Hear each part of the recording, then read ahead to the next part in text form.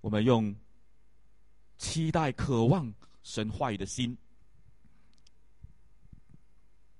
天父，我们谢谢你，谢谢你，因为你让我们还能够在你的面前来到主你的殿中来敬拜你，这全然是你的恩典。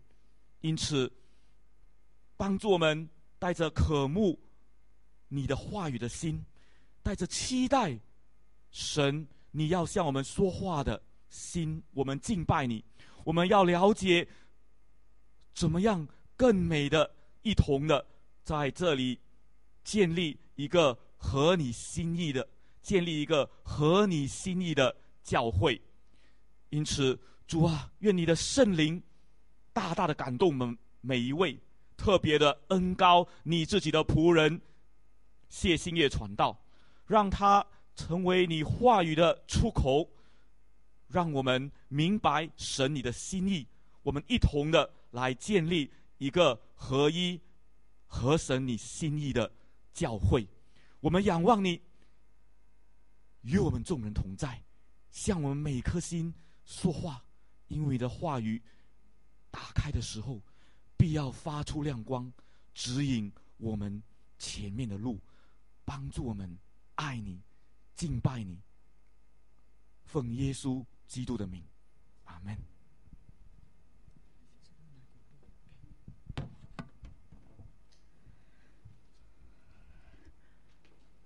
各位平安。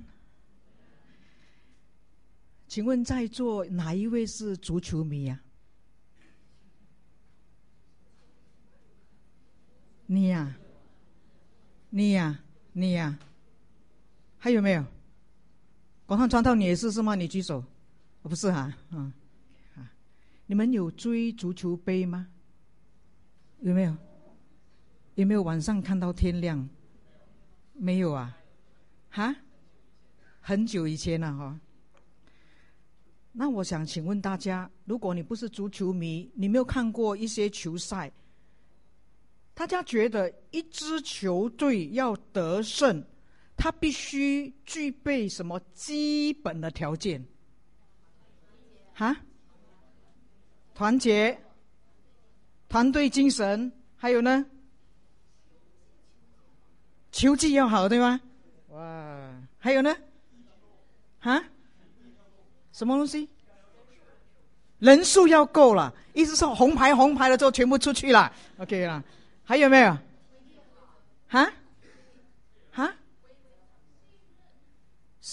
信任，还有呢？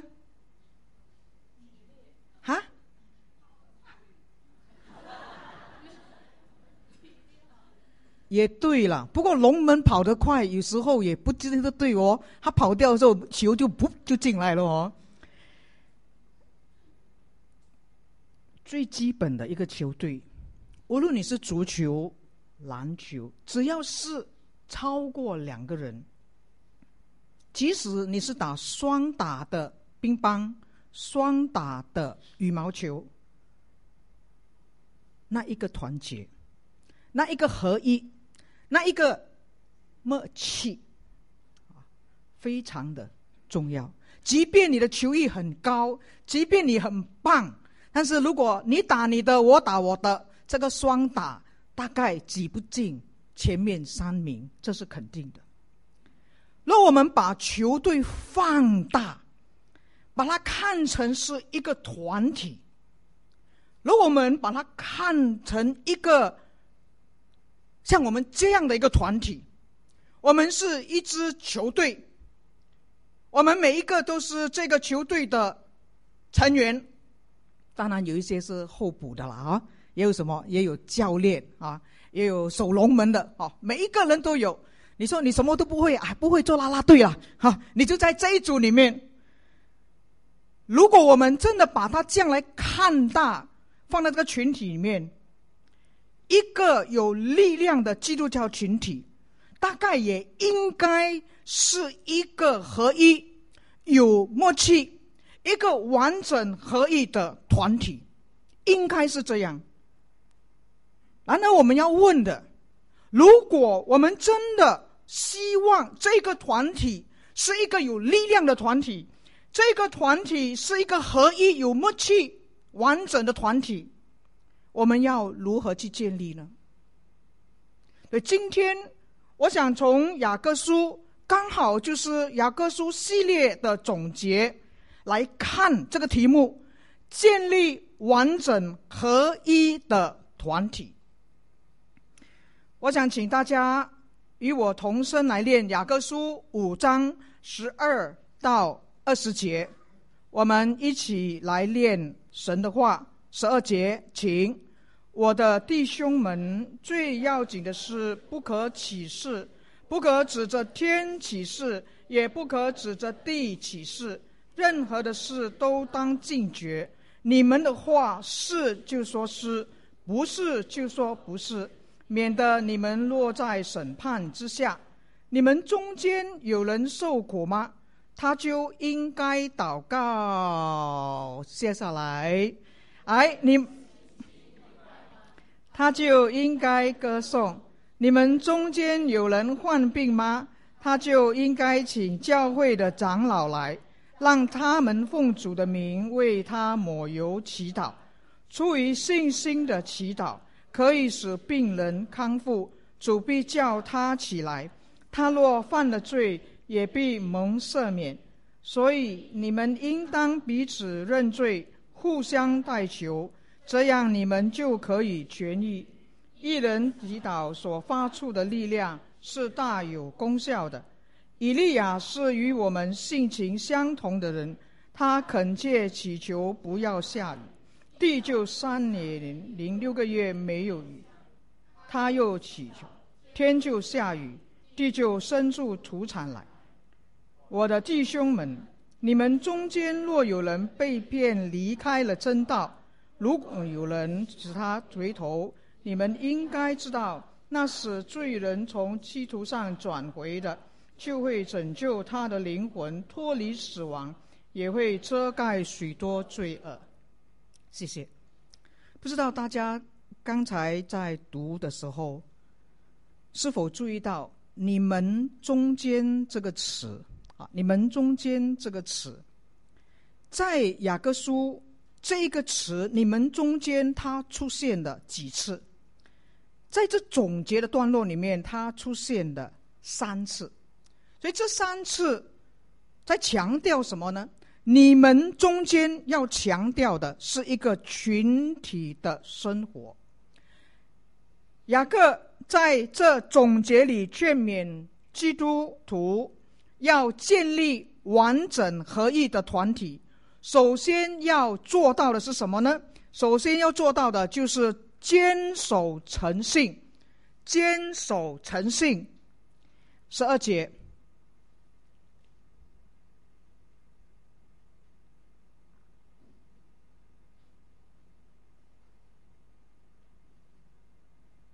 好，谢谢啊。12节，我的弟兄们，最要紧的是不可起誓。起誓在这里不是指许愿，而是当事人为了确立自己他所说的话的真实性，而指着比自己超越的来作证。所以很多时候起誓会附上什么呢？起誓会附上若当事人他是说谎不忠诚，他会带来什么样的刑罚。那我小的时候常常听到什么？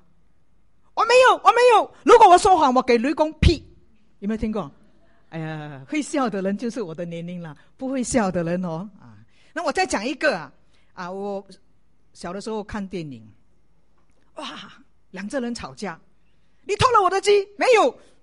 你的鸡？没有，我没有偷。你吃了我的鸡？没有，可以哪一只鸡？我们去某某地方，我们砍鸡头滴血松巴。有没有看过这样的戏？哎呀，有哦。你这么老没？那是黑白电影呢。当我们看旧约的时候，旧约虽然没有禁止人起誓，只是禁止人起假誓。在利未记19章12节这样说：不可奉我的名起假誓，亵渎你神的名，我是耶和华。为什么旧约的时候他禁止人起假誓呢？因为以上帝的名字起誓，就是以上帝作为保证人，这就不再只是人与人之间，虽然我在你面前起誓，但是当我把上帝的名抬出来的时候，就是将上帝也拖进这个誓言里面。所以当我们起假誓的时候，就是亵渎上帝的名。然而到了耶稣的时期，在犹太社会中已经出现不同形式的启示，以分别哪一些誓言是确实要遵守。意思说我的这个松巴有等级的，所以你才会看到接下来经文指的天启示，指的地启示。意思就是说我的这个启示里面哪一些是我需要守的，哪一些是讲而已。这也就是耶稣为什么在登山宝训他禁绝启示的原因。我们看马太福音5章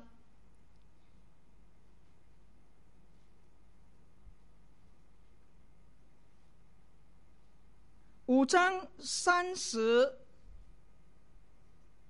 节开始，可是我告诉你们，总不可发誓，不可指着天发誓，因为天是上帝的宝座；不可指着地发誓，因为地是上帝的脚凳；不可指着耶路撒冷发誓，因为它是大君王的京城；也不可指着自己的头发起誓，因为你不能使一根头发变白或变黑。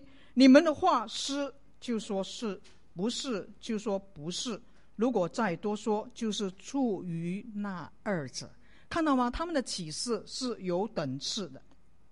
雅各他禁绝启示，明显是追随着他的哥哥耶稣的教导。对于当代的犹太文化来说，在一般的事物里面，他们很少有正式的公文或者很严格的法律程序，口头的信誉便非常的重要，一诺千金，是社会关系得以维系的重要元素。在我小时候也是这样的，我爸爸去咖啡店喝咖啡，就是狗逼搞就来了，我爸爸没有给钱呢，我真以为去喊一声狗逼搞，狗逼就来，喝完拍拍屁股就走。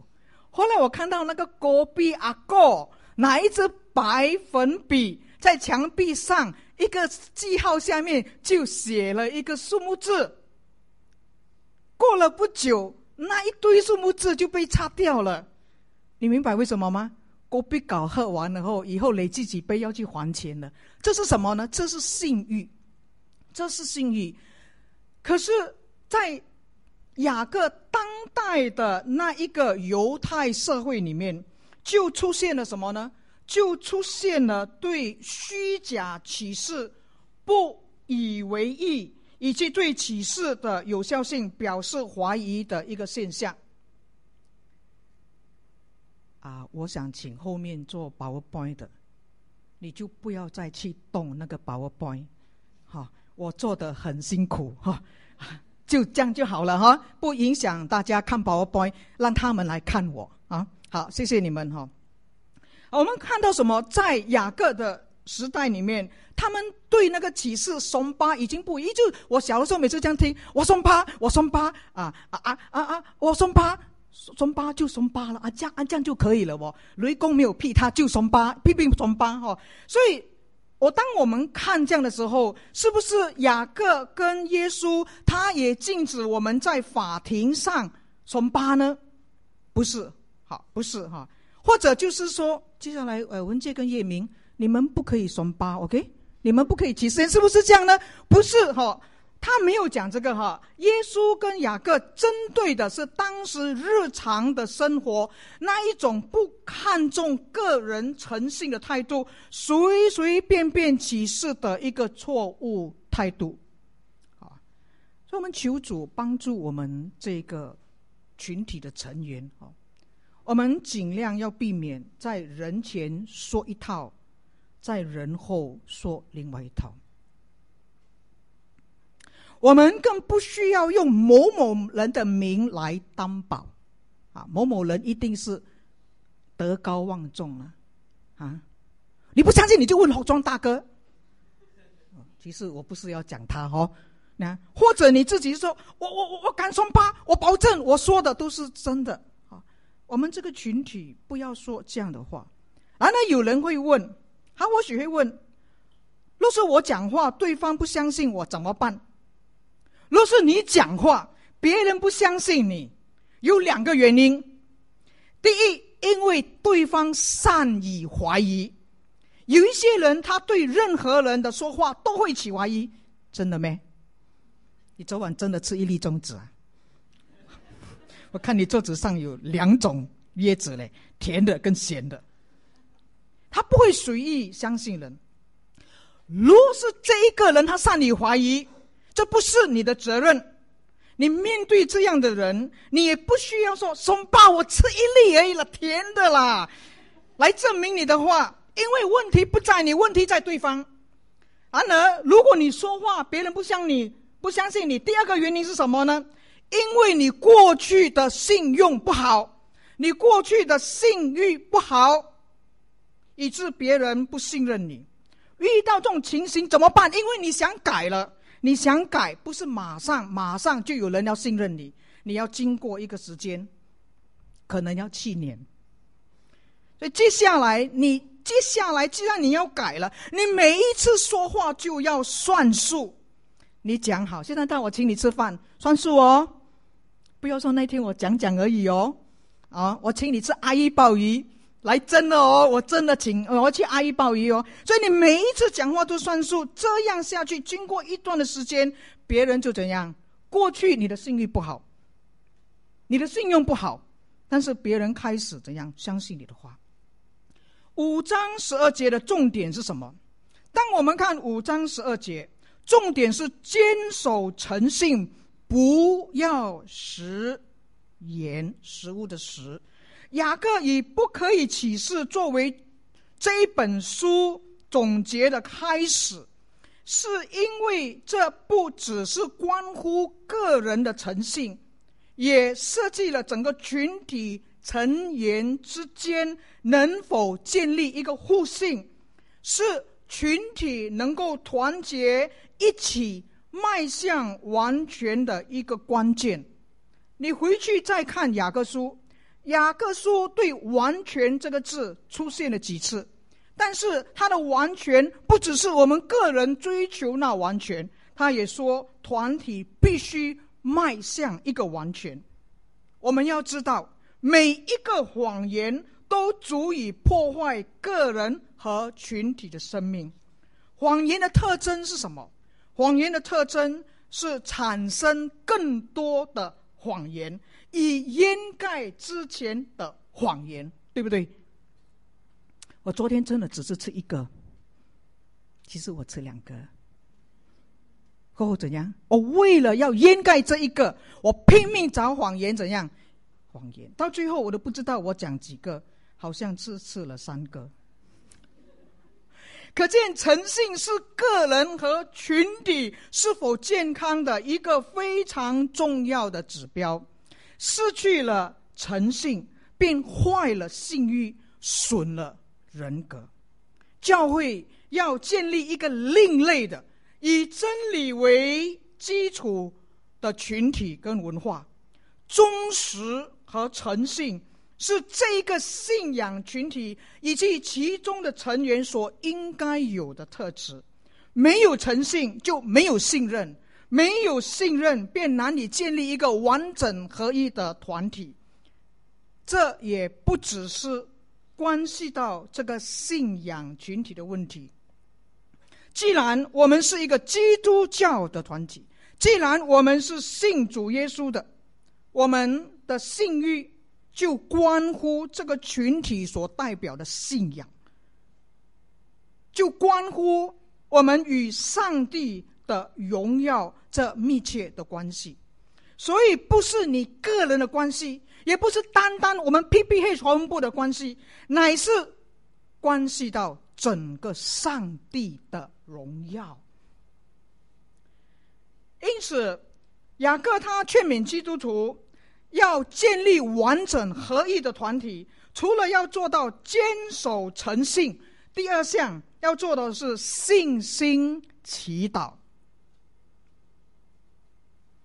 13节，你们中间有人受苦吗？他就应该祷告。有人心情愉快吗？他就应该歌颂。祷告在新约这本圣经里面，这个字很多时候都用来做祈求。在信仰的群体里面，不同的人在不同的人生阶段都会遇到不同的遭难。有时我们面对的是苦难，有时候我们遇见的是喜事。然而不同心境的人都可以来到上帝的面前。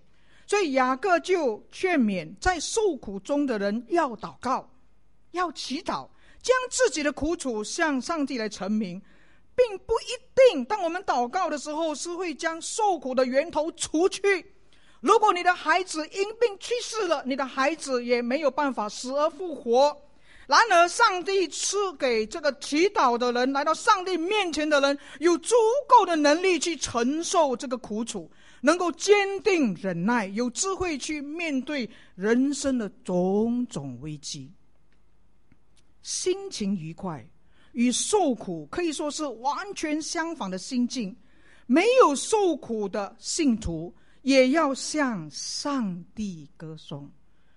往往我们在顺境的时候，我们更加容易忘记上帝。无论你受苦，无论你在顺境，你都要来。特别我鼓励，当你在困境中的，你更要来。为什么？14节，你们中间有人患病了，他就应该请教会的长老来，让他们奉主的名为他抹油祈祷。出于信心的祈祷可以使病人康复，主必叫他起来，他若犯了罪，也必蒙赦免。你们中间强调什么？强调这个软弱的人是信仰群体中的成员。当这信仰的群体有人患病的时候，应该请教会的长老来。长老是谁？在新约中，他们是教会中